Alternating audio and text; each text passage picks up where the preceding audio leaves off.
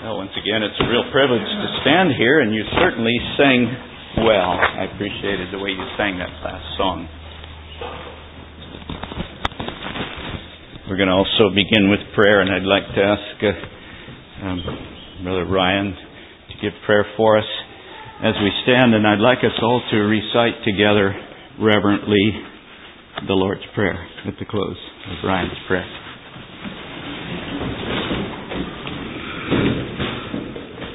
Oh Lord, we come before you just now, this morning, God, we thank you and praise you for all the many bountiful blessings you've showered down upon us this week. Lord, we thank you that you have allowed us to see Jesus, that you have come down and touched our hearts. Lord, I pray that you would continue working in our lives beyond today and tomorrow, but Lord, just as we go about our various duties and the rest of our lives. Lord, I pray that we won't forget this time with you. Keep it close here. Lord, we pray you be with the Grandpa just now as he tries to preach out of your word. Lord, give him the words to say. Yes. Lord, we know it will be good. Lord, we thank you for keeping us safe in the hollow of your hand. We ask this all in Jesus' name. You taught us to pray.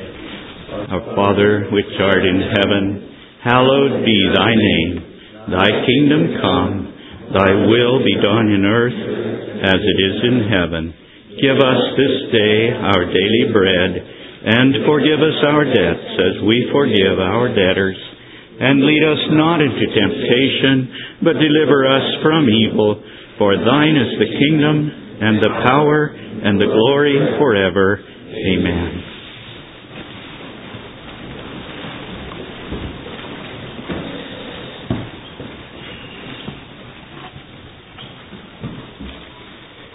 I'd like to start with a little story that's kind of tender. It may not have really happened. It may be a parable. It's the story of Amos and Boaz, and maybe you've heard it before. But Amos and Boaz were two old-time farmers that farmed together, and they raised wheat, grain. And they went out and sowed the fields together in the springtime, and then they watched the grain grow. And when it came harvest time, they put in their sickles and they harvested the grain together. And at the end of the day, they divided the grain, share and share alike. A pile over on one side of the field for Amos, a pile over on the other side of the field for Boaz. And that night, Amos began to think in his tent. He said, it isn't right that I should have an equal share of the harvest when Boaz has children to feed and a wife to support. And he said, I have no one. I'm alone. They need more than I do. And he went out in the middle of the night and he gathered up an armload of sheaves and he carried them over to Boaz's side. And the same night, later, Boaz couldn't sleep. He began to think, poor Amos. When he gets old, he won't have anyone to take care of him. He said, I've got little children and a dear wife that will care for me. It's not right that I should have as many sheaves, an equal share, with Amos. And so he got up and he got a big armload of sheaves and from his pile and he carried it over to Amos's pile. The next night, they had the same feeling. And they did the same thing. And they carried sheaves over to each other's pile. And the third night, they went to do the same thing. And Amos heard someone out ahead of him. Someone in the field.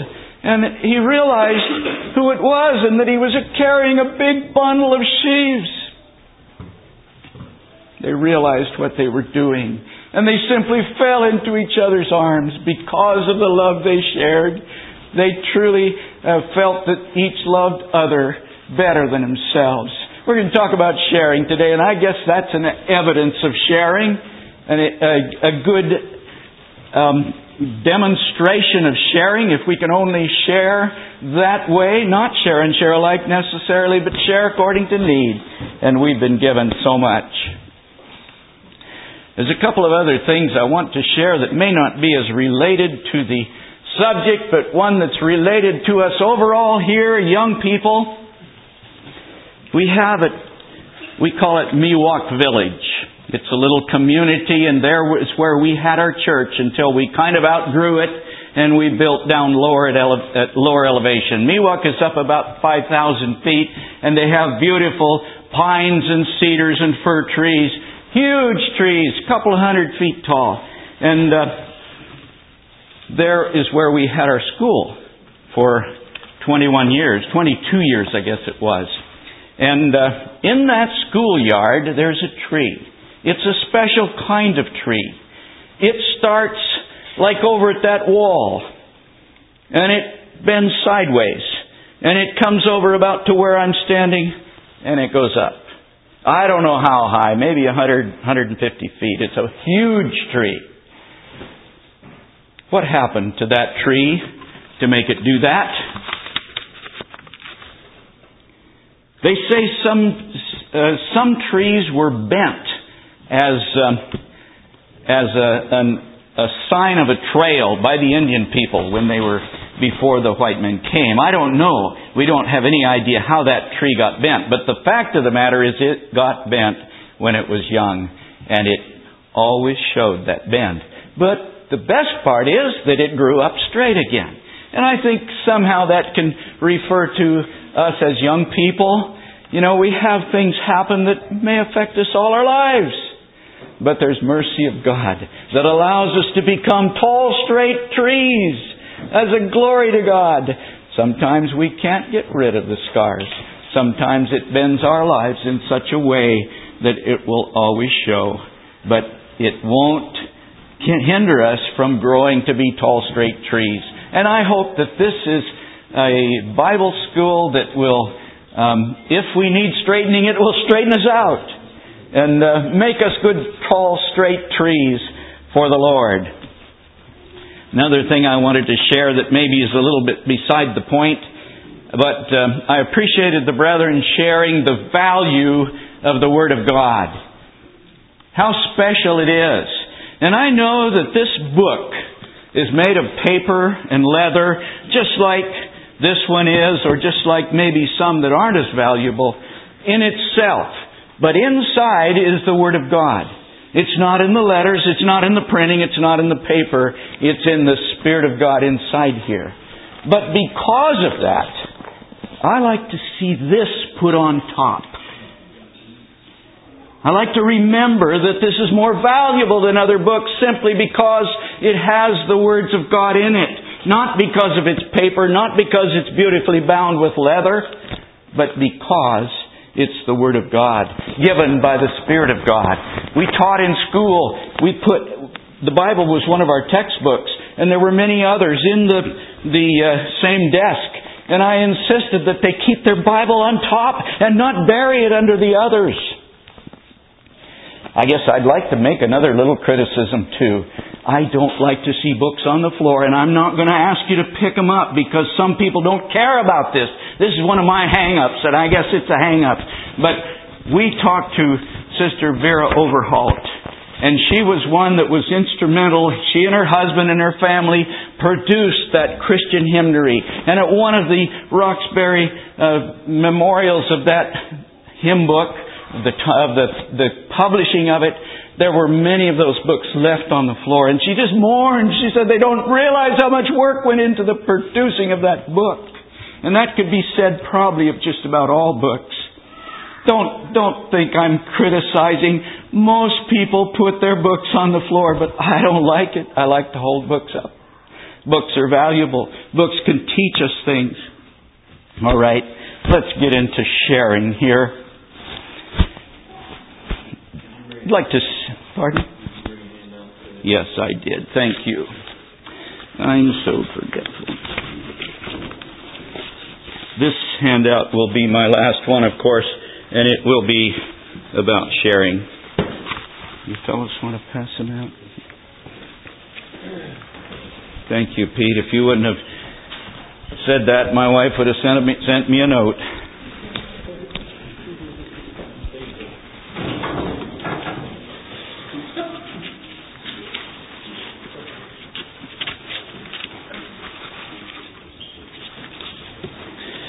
While they're passing this out, I'd like to read this.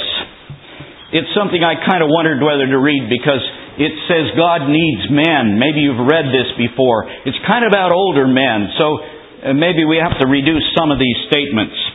This is actually written by Denny Keniston. God needs men who will stand before His face and hear His voice daily, men who have no desire for anyone or anything other than God Himself. Men who fear Him so greatly that they love righteousness and hate iniquity in all their ways. Men who would rather die than sin, even in their thoughts or attitudes. God needs men. Men whose daily lifestyle is one of taking up the cross and pressing on to perfection. Men who are full of the Holy Ghost, rooted and grounded in Calvary-type love. Men whose hearts are clothed with a humility that neither human praise nor spiritual growth can remove. Men who tremble at God's Word and would not neglect to obey the smallest commandment. God needs men. Men who are firm, diligent, and hard-working, yet they can relax and enjoy playing with their children. That's the one I thought maybe didn't quite apply to you young people. Men who know the joys of a disciplined life and are not afraid of hardships. Men who have mastered their desire for fancy food and are not enslaved to music, sports, or any other legitimate activity. God needs men. Men who are so deeply rooted in the security and love of their Heavenly Father that they tremble not at man or devil. Men who trust God in all matters and rest in His almighty sovereign power. Men who find their joy and their delight in God alone and are full of the joy of the Lord. God needs men. Men who live by the promptings of God's Spirit and deny their own desires. Men who live constantly under the anointing of God's Spirit, endowed with gifts from above. Men who can trust God for all their needs, who never hint about their material needs, nor ever boast about their labors. God needs men. Men who are not stubborn, but gentle, open to criticism and correction from other brethren. Men who can never be induced by wife, children, relatives, or friends to cool off even slightly in their devotion to Christ. God needs men. Men who never compromise but stand alone for the truth without fear or favor of men. Men who will train their children to the glory of God and preserve a godly seed on the earth. Men who discern all of life from heaven's point of view and make decisions in the light of eternity. God needs men. Men who pray effectual fervent prayers with an unceasing faith. Men who labor for the glory of God, not for earthly treasures or earthly honors. God needs men who burn with passion. God needs men with spiritual authority. God needs men of Christ-like character.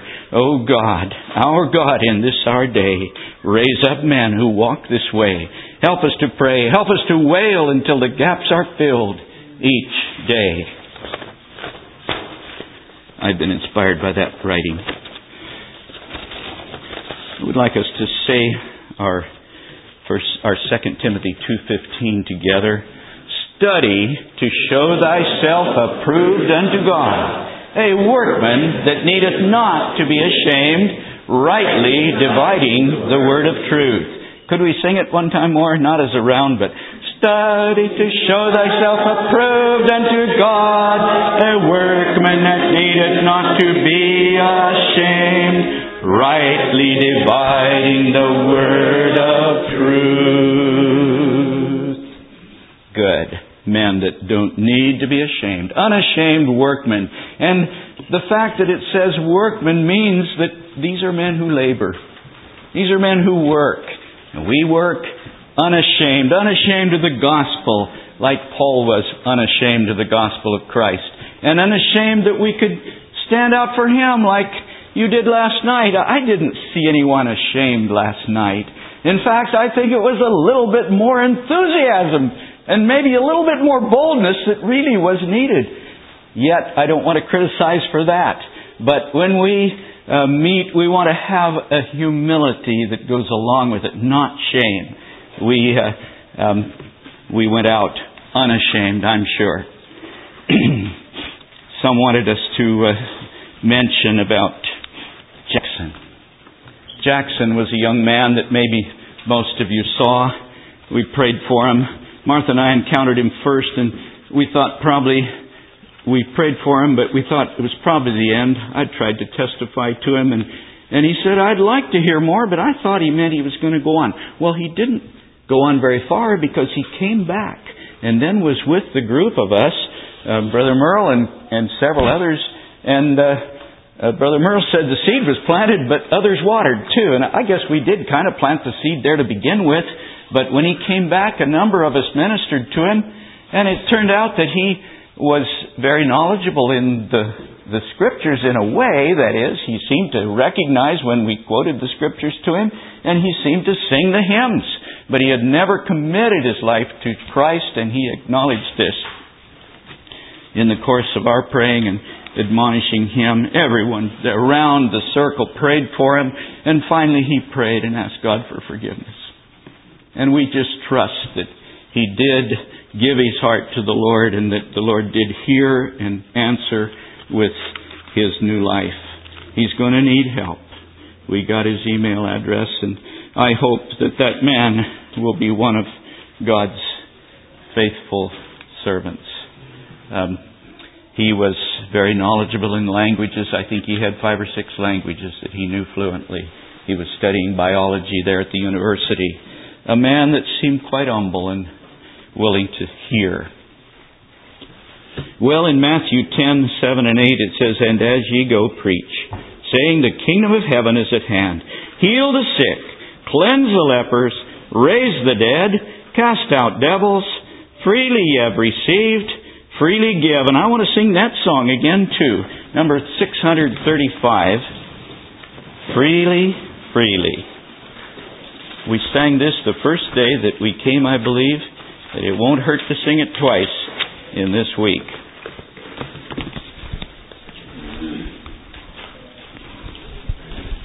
Still have Brother Kurt's pitch pipe here.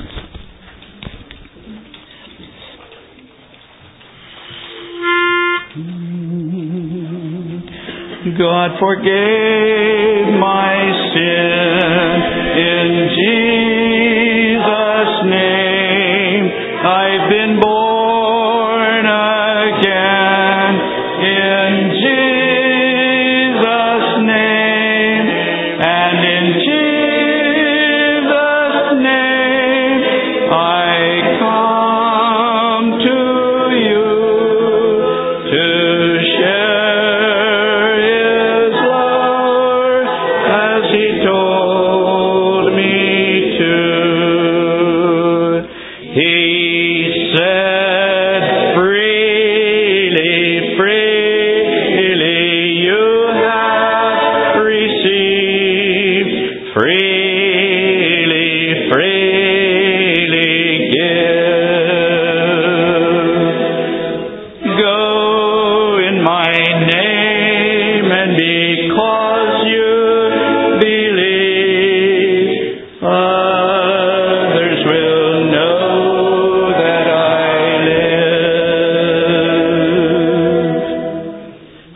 for this verse.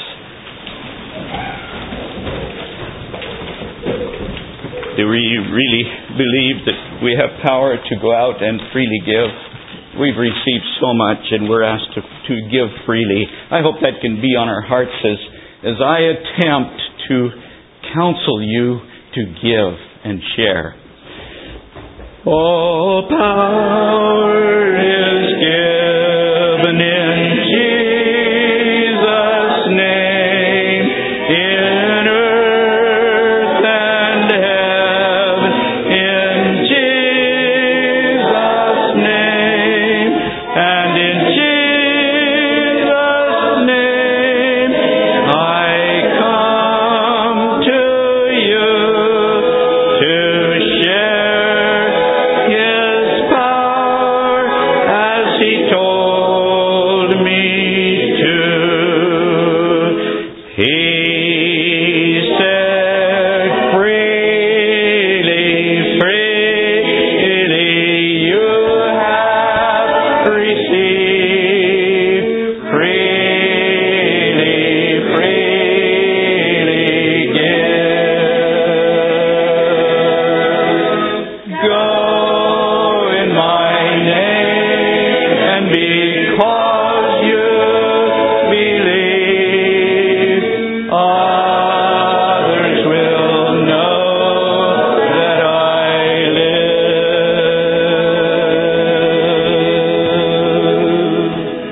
Thank you. I won't forget. You may be seated.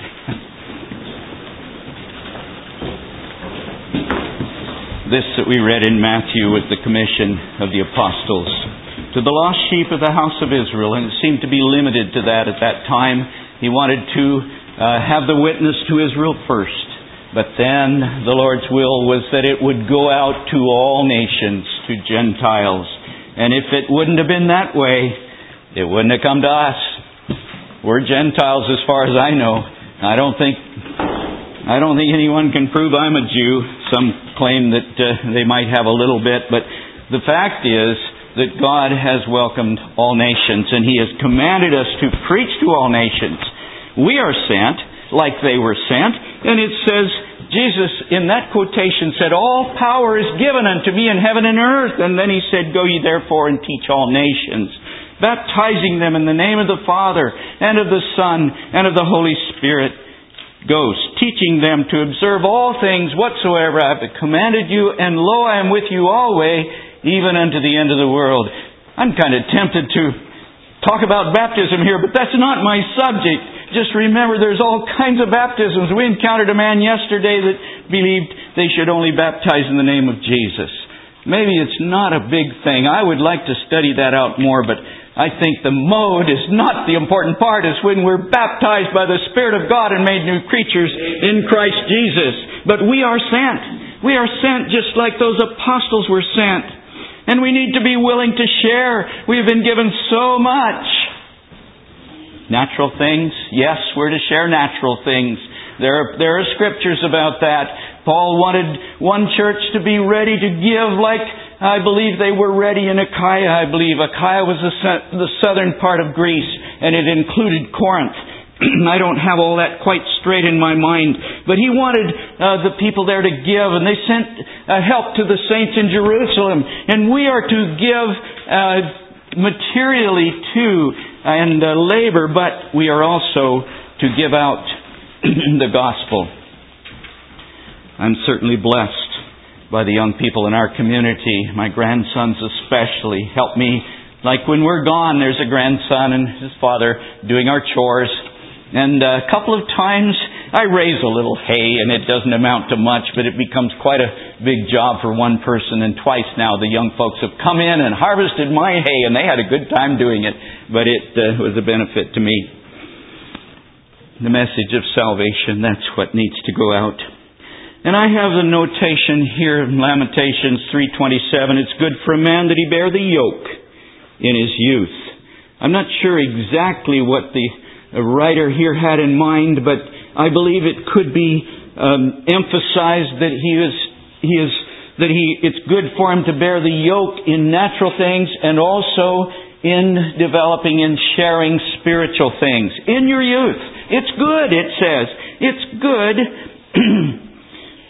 for a young man to bear the yoke in his youth. For a man that he bear the yoke in his youth. Now there's a saying that I've put down here. We share all the time, and sometimes we use words. When I first heard that, I thought, boy, that's kind of good, because the emphasis is on our life. But I'd like a little discussion on this. Is that a good expression? Do we have to be careful with it? Yes. This word is slightly different than I've heard it before. Is it the Francis of Assisi? Is that where it came from? I don't know where it came from. Because Francis of Assisi made it go to preach the gospel all the time, and it's necessary to use words. Okay, probably did then. Okay, what do we think about that? I personally don't like it. You don't like it? Well, I've come to wonder about it too. Why don't you like it? Well, just the very essence of preaching the gospel. It would be necessary to use words, but it doesn't negate the need for it to be lived out. Yeah. And your preaching may be in vain if it's not real in your life, but you're still going to need to tell them. Probably the reason I don't like it is because I don't believe that people even know what a Christian looks like, and to think that your witness is a smile or being modestly dressed, though that's important, isn't necessarily telling me you're a Christian. I mean modestly dressed, nice people that aren't Christians. And so I feel like it is necessary to use words. Okay. That's some of my feeling too. Okay? I would agree with that. I was just talking to some of my friends. My husband wasn't raised with plain people, but he could see them around. And he said, I didn't ever see someone in a dress and a covering and want to get down and pray. He's like, I didn't know what that was.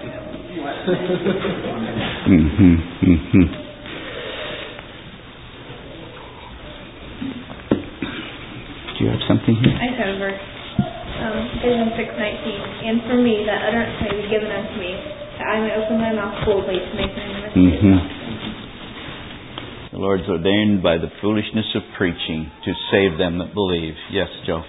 Well, I feel like that statement just refers to the power of example, and we aren't talking all the time. Sometimes we're maybe someone observes our life driving. I think if it's only example without words to back it up, it could be a confusing message. But I'd like to say, let's not give 50-50, let's give 100% of those. Yeah, okay. Yes. Well, I see you have stuff down here, it's Island in the Land. So I don't want to... Okay, you can comment on that. I think that because of this statement, we've heard this a lot, and I think because of that, we have become the silent in the land.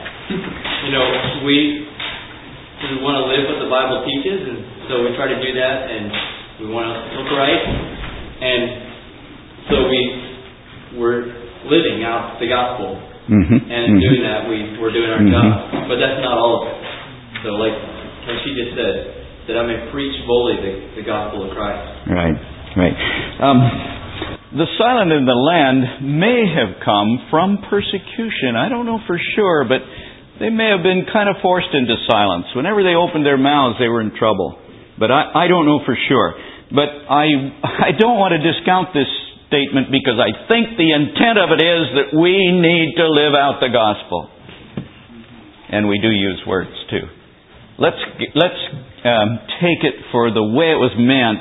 I can criticize it too, and I do in my own mind. It's not an excuse for not speaking out.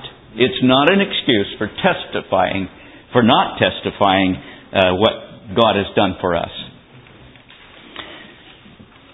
I've mentioned the tremendous response to the disaster in Haiti. I guess we just have to be pleased to see all the people that went down there, including Brother Joe, and maybe some of the rest of you have been there. A lot of people from our community went, and dollars and supplies were poured into that country. But I'm thinking about particularly the people. Some of those people were trapped probably in darkness, with their feet mangled, and yet they couldn't get out, and this is for days. I had just a little bit of a taste of that. I say trapped by a tree. I was out cutting a tree from off my fence. It had fallen across my fence, and I had to get rid of the tree. And I went in to eat lunch and came back not remembering that a large section of the tree, I guess about that big around, it was heavy, it was resting on one of the fence posts. And the top was in another tree. And I went to stupidly drive a staple into that fence post. I reached around and held back of the post. It was kind of a weak post. And all of a sudden, that thing came down right on my arms. My arm was through the fence. And it drove me to my knees. I had to think about it when we were on our knees, with our faces to the ground. That's the position I was in. And I realized almost immediately that I'm not going anywhere. I can't get out. My arm had a wire across it here, and it soon became numb. And it wasn't too long before I could not move a finger. I couldn't feel anything in my hand, and I thought, I'm going to lose that arm. This goes on very long. Well, it was 3 hours, and finally my wife didn't miss me because I'd gone out there to work. I was out in the corner of our place, and I called loudly. And there were people not too far away, a recovery ranch. And people take a walk through there sometimes, but nobody came. The only one that heard me was God. And I had to wonder why He didn't deliver me a little sooner, because I sure would like to have got out sooner. I began to get lightheaded, and I guess I was in shock. But finally, when my son came home from work, Martha told him, said, I don't know where Daddy is. He hasn't been in for a while. And so he came out with a four-wheeler And I can't describe the relief that I felt when I heard that four-wheeler coming, because I hadn't heard any sign of help before that. And he called back to my wife and said, Daddy's out here stuck for 3 hours. And she thought he meant the tractor that was stuck. But he said, no, he's in shock, and we may have to get an ambulance. Well, we didn't have to. After I got out of that, I recovered quite quickly. My arm was numb for several weeks. But forget that. What I'm thinking about is those poor people in Haiti, not 3 hours, not without any injury, not without any bad results, but losing their feet, losing their arms and hands. I guess if it didn't hit their extremities, it hit their body and they were killed. But I can't imagine to be stuck like that for days and days. But I'm so glad that there was relief, there was response, there was a lot of medical help. But I just have to hope and pray, and I was glad for the testimony of one of the young brethren here that it did turn hearts to God. And possibly in being trapped for hours or days, it gave opportunity to seek the Lord. You know, we don't know the way God works. And I think about that in regards to men like Jackson. We're not the only ones that can minister to Jackson. And the Lord has other resources that He may bring into play, but we just trust He will be faithful. His name was Andrew Jackson Palmer. That's what it was. Andrew Jackson Palmer, and he went by the name of Jackson, if you'd like to pray for him. We have the power to share. I want to go to Acts 6, verse 10.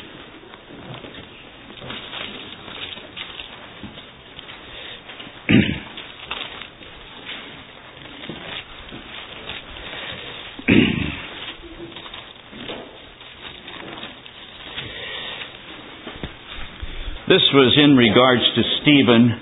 Stephen was one of I believe they were deacons that were chosen there.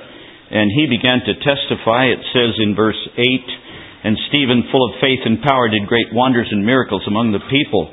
Then there arose certain of the synagogue, which was called the synagogue of the Libertines. The accent is on the B-E-R, strangely. And Cyrenians and Alexandrians, and of them of Cilicia and of Asia, disputing with Stephen. And this verse is the one I want. And they were not able to resist the wisdom and the spirit by which he spake.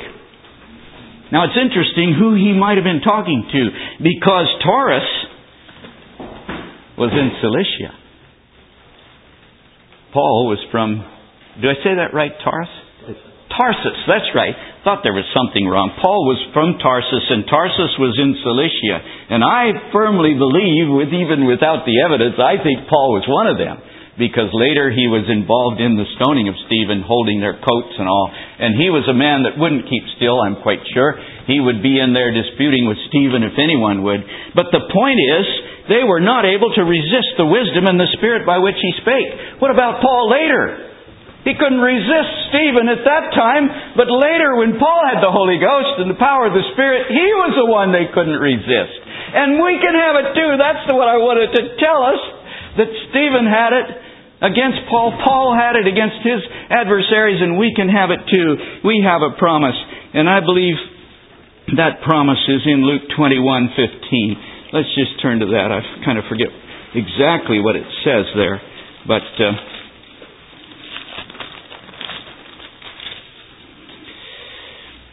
For I will give you a mouth and wisdom, which all your adversaries shall not be able to gainsay nor resist. Now that is something that is to be put to use in the way you did it last night. Not to prove a point, not to win an argument. When we talked with that man that didn't believe in the Trinity, something kind of rose up in me, and I was really tempted to argue, and I know that doesn't work. It just doesn't work. We have to be positive, but we do have the advantage and the access to this wisdom, which your adversaries shall not be able to gainsay nor resist. And the verse says, settle it therefore in your hearts, not to meditate before what ye shall answer. That again doesn't give excuse for not studying and not trying, but we don't have to know what they're going to ask or what we're going to answer if we're prepared. If we're led by the Spirit of God, we will have good answers.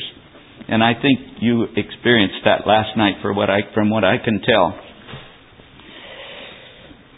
I already quoted this one, number 3. It pleased God by the foolishness of preaching to save them that believe.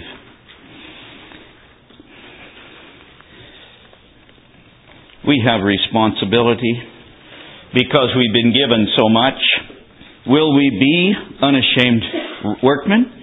1 Corinthians 15:34 says, awake to righteousness and sin not, for some have not the knowledge of God. I speak to this to your shame. There was some among them that didn't have the knowledge of God. And I kind of wonder whether he was saying, you are to be ashamed because you didn't inform them better, or was he saying that it's just too bad that among your number, speaking to those that don't have the knowledge of God, you don't have the knowledge of God. Either way, it's not good. We need to be careful and share what the Lord has given us.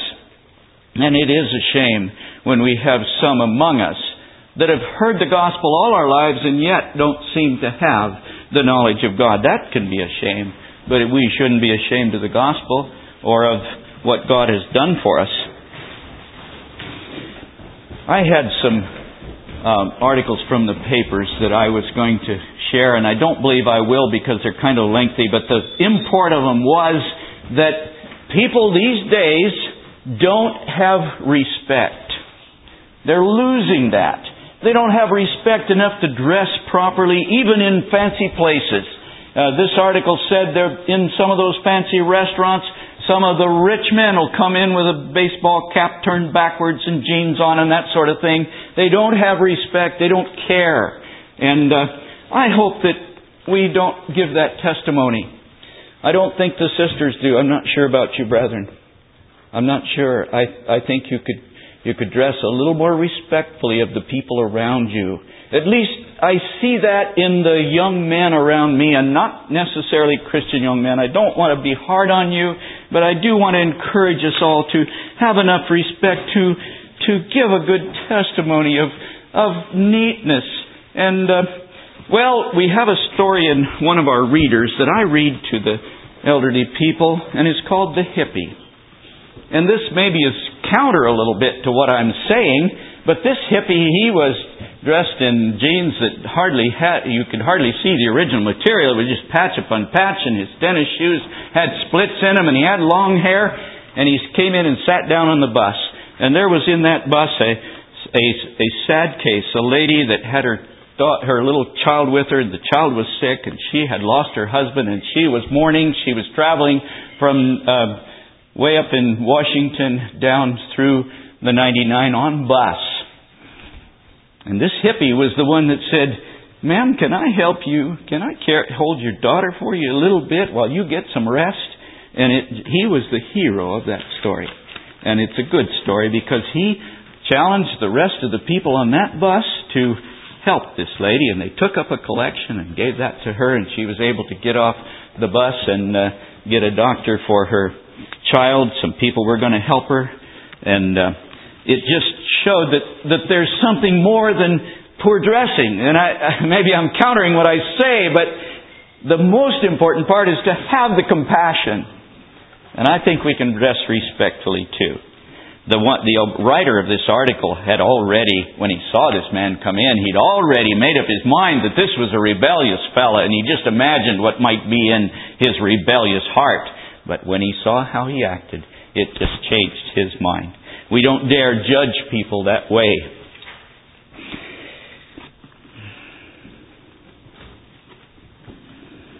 We've already heard this scripture, be not deceived. Evil communications corrupt good manners. And I thought of that in connection with what I'm saying about the deterioration of manners and dress in our time. This article said, you walk down the streets of some of these cities, and you saw it last night. The vacantness in the eyes and the carelessness and talking on their cell phones and just out of where they were around the community. They were not feeling any responsibility and probably no respect to those around them. He was just representing that as an indication of the times. In 2 Kings 7:9, we have the story of those lepers that were out of the city. They couldn't go in the city, and the city was being besieged. You know the story. And the Lord miraculously sent this army away, and they left their tents and all the spoil and fled because they thought there was an army against them. And these lepers went out. They were giving up to this enemy army, and they thought they would just be killed. They said, "We're going to starve anyway. It won't be any worse."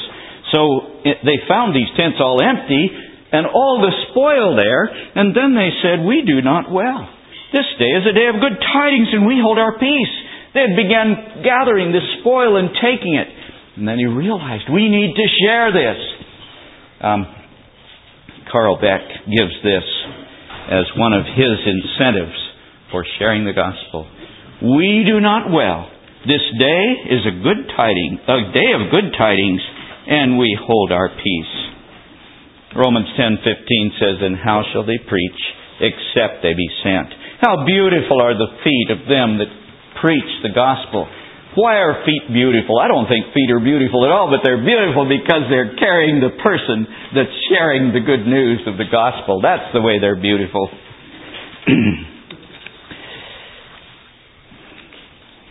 Let's go down to number 4, about some of those who shared. And I've already spoken about this, about Ezekiel and John in Revelation 10 were asked to eat the roll. And it seems like this was preparation for them to speak.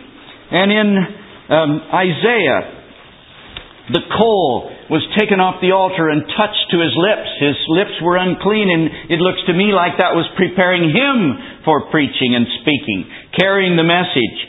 What about us? We're not going to get our lips touched with a live coal. We're not going to have to chew down a roll, physically speaking, but figuratively, something like that has to happen because we have to have preparation to go out. That's what this symbolizes. That's what it was for. And we need preparation too. What kind of preparation do we need? Is this event helping? How many think it's helped? Preparation to go out and share the Word. I trust that's a reality and a truth for all of you. Now the second one, I suppose most of you have heard about this boy that was asked to donate his blood for his sister. And his blood was the identical type. It was just what they needed. And they came to this young boy, I suppose 8 or 10 or maybe 6 or 7, and asked if he would be willing to donate blood for his sister. And he kind of gulped a little and he said, "Yeah, I will." And so they had him donating this blood. And pretty soon he said, "When am I going to die?" He thought he was going to give it all. Wonderful example of a child who was willing to give up his life for his sister. Does some of that feeling kind of have to be in us as we go out and share the Word? Giving up some of our pleasures, some of our selfish time. Wonderful example. Number 3 talks about a dusk to dawn light. And this reminds me of an experience I had when I was selling hardware. A man came in holding a fairly big globe, a light globe. It was a special one. It was a dusk to dawn light. And we didn't carry them. I just had to tell him we don't have them. And he said, "I want to tell you the story of this globe." He said this was on my house, up fairly high where it could be seen. And it went on at dusk and was on all night and went off at dawn. Well, he said there was a young lady traveling the road. He was set back far off the road, and I think I know about where it was that he was describing. He may have had a driveway, but where she had the accident, between his house and where she had the accident, it was brush and fences and all kinds of obstacles. He said that she was in bad shape when she drove off the road. Her car was in bad shape. And she crawled out, and the only hope she had, he said, she saw a light. And it was this light that he had on his house. And she fought her way through the brush, over the fences, and finally she arrived at this house where she could get help. I want to just say that you are like a light. And if you can be a beacon that can help someone through some rough places, and help that you can be one who can find help. The light globe itself didn't help her, but it was showing out light that did help. And you can too. You can show out the light of the Lord. He can use you, use us all, to be that kind of rescue. 1 Peter 3:15 says, "But sanctify the Lord God in your hearts, and be ready always to give an answer to every man that asketh you a reason of the hope that is in you with meekness and fear." Possibly from that scripture, some have said, "Well, I don't have to go out. They're going to come and ask if they want help. They'll ask." One was commenting on this. He said, "How many times have you had people come to you and ask you to help them, to show them the gospel? How many times?" It has to go out. You can't just be ready. This isn't enough, but it is a requirement. We have to be ready. But we can't wait. We have to go out and contact people. And it's so important that we sanctify God in our hearts and that we approach Him with meekness and fear. I'm thinking in the context of what we did last night. We need to go out. I know I haven't gone out near as much as I should have in my life. I've tried to witness where I go, but it's feeble at best, it seems like. But when we really want to go in the name of the Lord, we can at least be in His will and have results.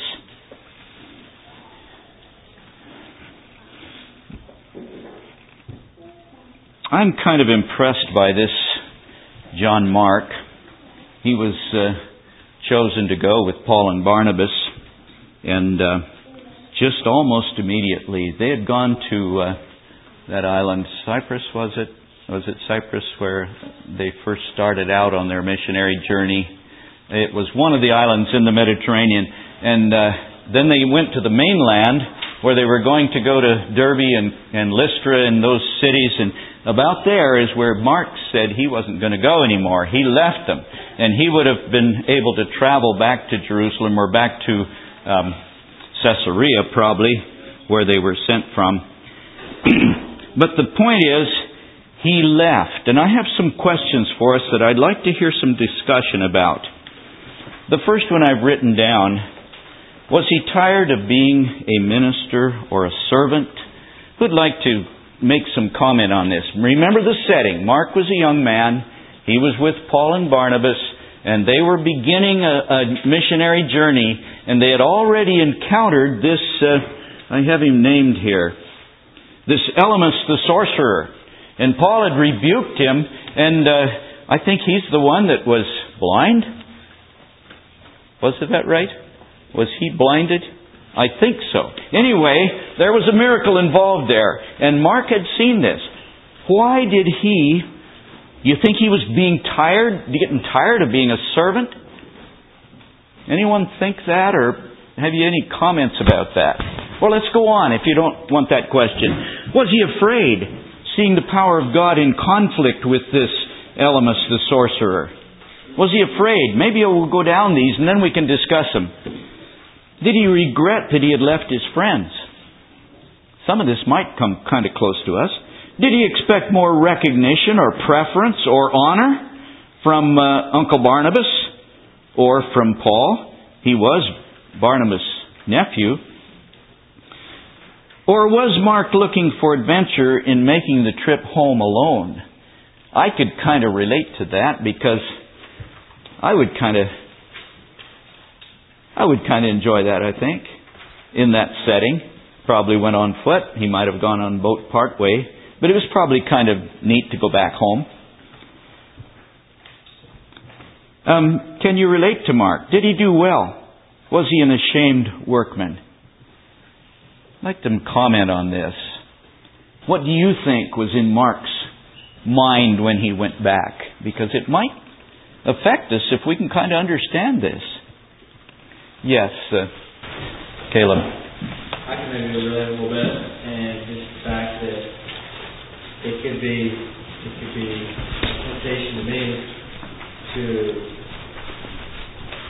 a very real temptation to me to not be completely surrendered. That's probably what I put there on that. Okay. That surrender. Okay. Anyone else?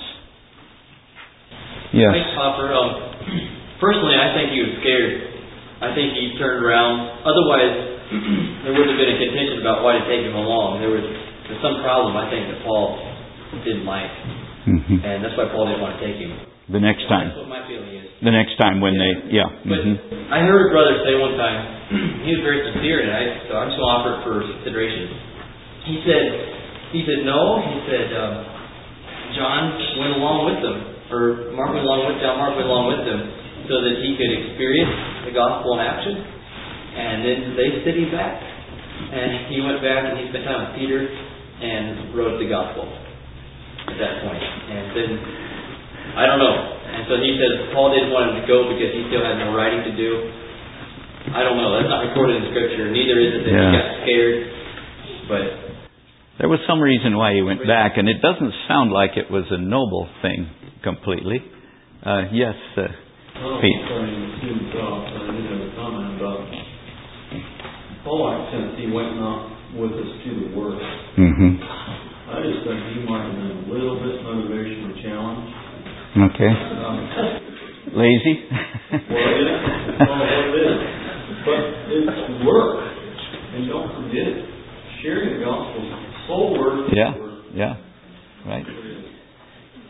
Okay, Aaron? The same line, like Jordan expressed, there's different various opinions out there. And they may all have some merit, but I guess I've always pictured that probably not many of us have had the nerve to stand with the Apostle Paul. Yeah.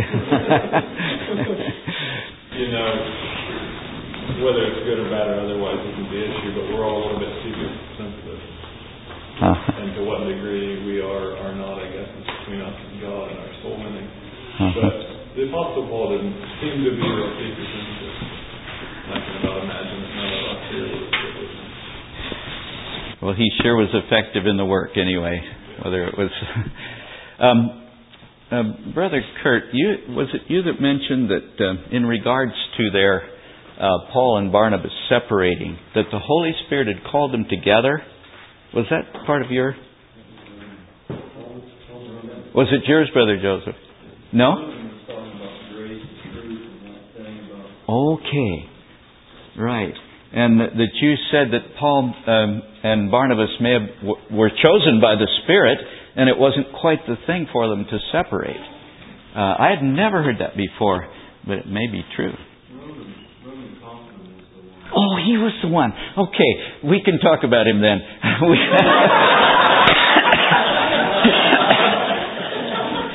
Well, I had never heard that. In fact, I thought that the Spirit was interested in getting now two teams. Yes, Brother Chris. I just want to remind you, Brother Lester, you're being recorded.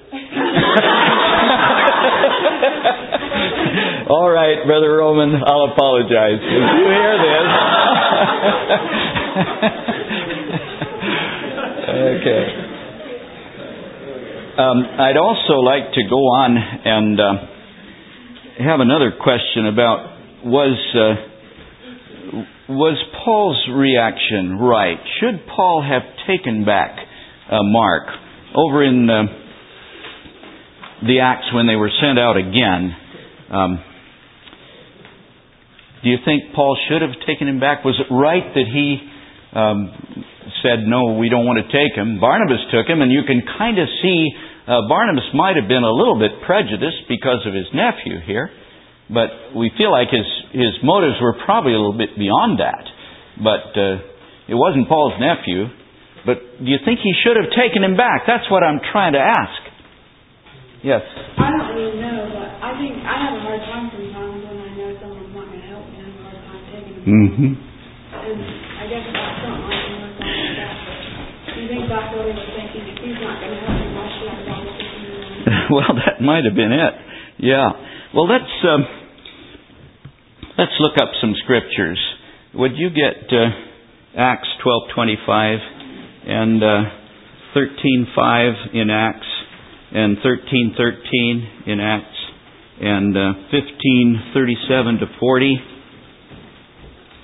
And let's just read those scriptures. There's scriptures about Mark, and we might even have some more here. Yeah, go ahead and read it. And Barnabas and Saul returned from Jerusalem when they had fulfilled their ministry, and took with them John, whose surname was Mark. Okay, 13:5 then. And when they were at Salamis, they preached the word of God in the synagogues of the Jews, and they had also John for their minister. John was Mark, right. 13:13. Now when Paul and his company loosened from Paphos, they came to Perga and Pamphylia, and John, departing from them, returned to Jerusalem. Okay, 15:37 to 40. And Barnabas determined to take with him John, whose surname was Mark. But Paul thought it not good to take him with him, who departed from them from Pamphylia, and went not to them to the word. Okay, that shows the problem when Mark deserted. But now Colossians 4:10, down in the end here. And then we want 2 Timothy 4:11, Dustin, and 1 Peter 5:13. Yeah, would you read that one then? Colossians 4:10. Aristarchus, my fellow prisoner, who is you, and Marcus, sister sons of Barnabas, touching whom you received commandments, he come unto you, receive them. Sister's son to Barnabas. That shows he was Barnabas' nephew, doesn't it? Okay, for 2 Timothy 4:11, is that the one I said for you? Okay. Only Luke is with me. Take Mark and bring him with me, for he is profitable to me for the ministry. Okay, that was Paul's writings. Take Luke and bring Mark with thee. Is that what it says? Bring Mark with thee. He's profitable for me to the ministry. And then 1 Peter 5:13. The church that is at Babylon, elected together with you, saluted to you, and so does Marcus my son. Okay, good. There was a scripture I wanted to get here. The last part of Colossians 4:10. Who read that one? Okay, read that again, please.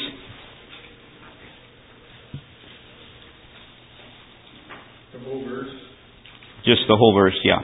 Aristarchus, my fellow prisoner, who is you, and Marcus, sister son to Barnabas, touching whom ye received commandments, he come unto you, receive him. Touching whom ye received commandments. I'm interested in that. Paul had evidently given some commandments, some information about Mark, and he says, if he come unto you, receive him.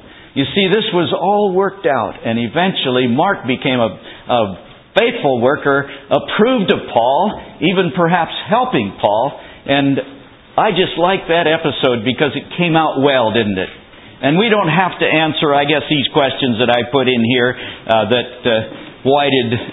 should Paul have received him again the second time, or how? We don't have to figure that all out, but Paul was now recommending Mark, and that's what I like. And then, how was Mark used? How was Mark used? Faithfully. Writing the gospel according to St. Mark. We're just glad for that gospel. It has its own treasures. Okay. We're getting toward the end of our talk here.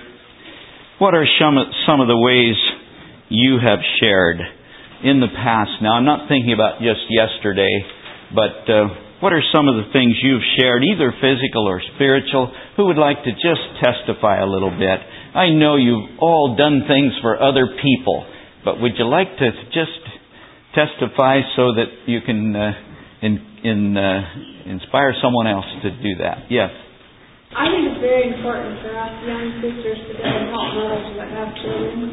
Okay. I really enjoy it. I work nights, and I only have to work 3 weeks to get my hours in. Okay. Mondays, Tuesdays, and Wednesdays, and a lot of times I like to devote at least one of those to a mother who feels overwhelmed. Good. Mm-hmm. Anyone else? Young sisters help mothers with children. They need help, all right. Yes, right. You do, and I enjoy having you help me. Yes, Dustin. I'd say a good way to share is just to share our time. Okay. If somebody needs our time, we can just share with them and not just get caught up in, I have to do this, this, and this. But so we can okay. share our time. Be a friend. Right. And also, take time with older people. They really enjoy it. They need help. As I get older, I realize that more and more. Let us consider one another to provoke unto love and good works. We can provoke to love and good works. And I have it noted here that that's the same word that's used in describing the contention between Paul and Barnabas. I think the context is a little different and has maybe a little different use because it said there was sharp contention. All right. Anyone else like to share something that you've done? Yes. Sarah. Right now it's not very big, but instead of getting a full-time job like I could since I'm out of school, I am at home most of the time helping my mom, and I volunteer at the same hospital as Leslie. So just a lot of practical stuff I feel like the Lord's called me to do, serving underneath. Yes, Sarah's in a program that our hospital has for young volunteers, teenagers, and it's good. Anyone else? Yes. Caleb. It was about 4 months ago, before we open at 8 o'clock where I work, and before that a lot of people bring their car, we'll take them home and then bring their car back, and an old lady pulled up one morning, and I don't know what they were doing to her car, but she got out and my boss told me to take her home, and she got out, she's like, well, I better turn my music off, you probably won't like it, and I was like, well, what is it? So she told me the station she was listening to, and she was like, it's Jesus music. And I was like, well, I listen to a very good station. So anyway, we had a good little conversation, and then she bought a car that nobody should ever buy. It's very junk. But anyway, it's really bad for her because she doesn't know that. You know, she's her husband's dead. She has no job, and she can't really get around very good, and it just blessed me that she was a Christian. And the other day, something happened to it that it had to be at least $1,000, and it wouldn't run without being fixed. And she had another vehicle, so my boss paid for it up front, and then she's just paying for it under the table as the months go by until she can get paid for it. But I've just put a little 20 or 30 here in here or there on her bill. You've helped there. Good. She doesn't know it, so it's just a blessing to, you said about older people. It was a blessing to see her excited for Jesus and that. Well, that's great. I just felt good about doing that. Yes. I think among many things that we can do, one thing that we're kind of we kind of awkward with sometimes is stopping along the road. People, one is hitchhikers, another one is cars that are stopped. Hitchhikers, you can pick them up, you captive audience. They can ask to be let out. I've never had one ask to be let out until they get to destination. So that's good. But then along the road at a car stop, someone's normally in distress. Either they have a flat tire or overheated or something. And in fact, just the other day, and I were coming back from the airport, and it was quite the situation. And he had the mechanic mind enough to just get that deal all fixed right up. I like to stop when cars are broke down, but I don't have much of a mechanic's mind. But I can at least help or some more before, or scratch their back for them. Okay. Very good. I want to say, though, this is for strong young men, not for you girls. Don't pick up hitchhikers. There's danger in that. Yeah, you strong young men, if you want to do that once in a while, if the Lord leads you to do that, I don't see that it would really be wrong. But there's been some awfully bad happenings when people pick up hitchhikers. Okay. Go labor on. We're through now. We'd like to turn to 547. This is my wish for you as young people. You're to be unashamed workmen, and that means labor, that means work. 547. Go labor on. Someone else will need to lead this. I don't know this tune too well, but I'm sure it can be done.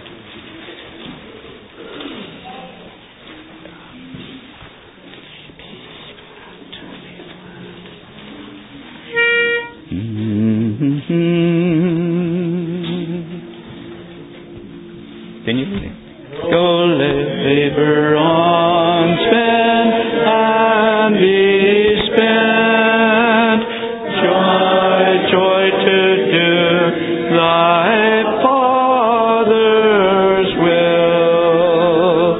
It is the way the Master went. Should not the servant tread it still?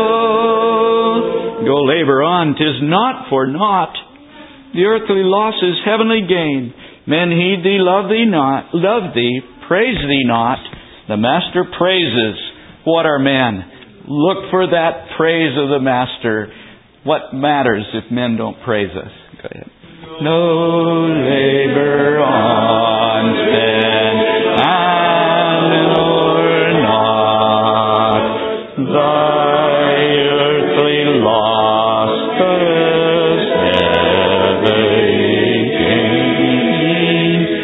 Men heed thee, love thee, praise thee not. The Master praises what are men. I'd like to have one final prayer for you young folks. Let's bow our heads. Heavenly Father, we turn to you with thankful hearts. Lord, this has been a burden on our hearts, ministering to these dear young people. And Lord, we're just failing in it. We don't do it well always, but Lord, we pray that there's been some glory to your name, and there's been some benefit to these young people as they go forth from this day and serve you in the kingdom. We pray that they will be successful, that they will yield to you in such a way that your Spirit will direct them into paths of peace and holiness, and also paths of service, that they will truly be unashamed workmen, not ashamed of the gospel, not ashamed that they belong to you, Lord Jesus, not ashamed of you. And then when we come to meet you in glory, that you will not be ashamed of us, but that we will receive that crown of life that fades not away. We pray for your blessing upon us as we finish this series of unashamed workmen. May your name be honored and glorified. In Jesus' precious name, amen. The grace of our Lord Jesus Christ and the communion of the Holy Ghost be with you now. And the love of the Father be with you now and always. You're dismissed.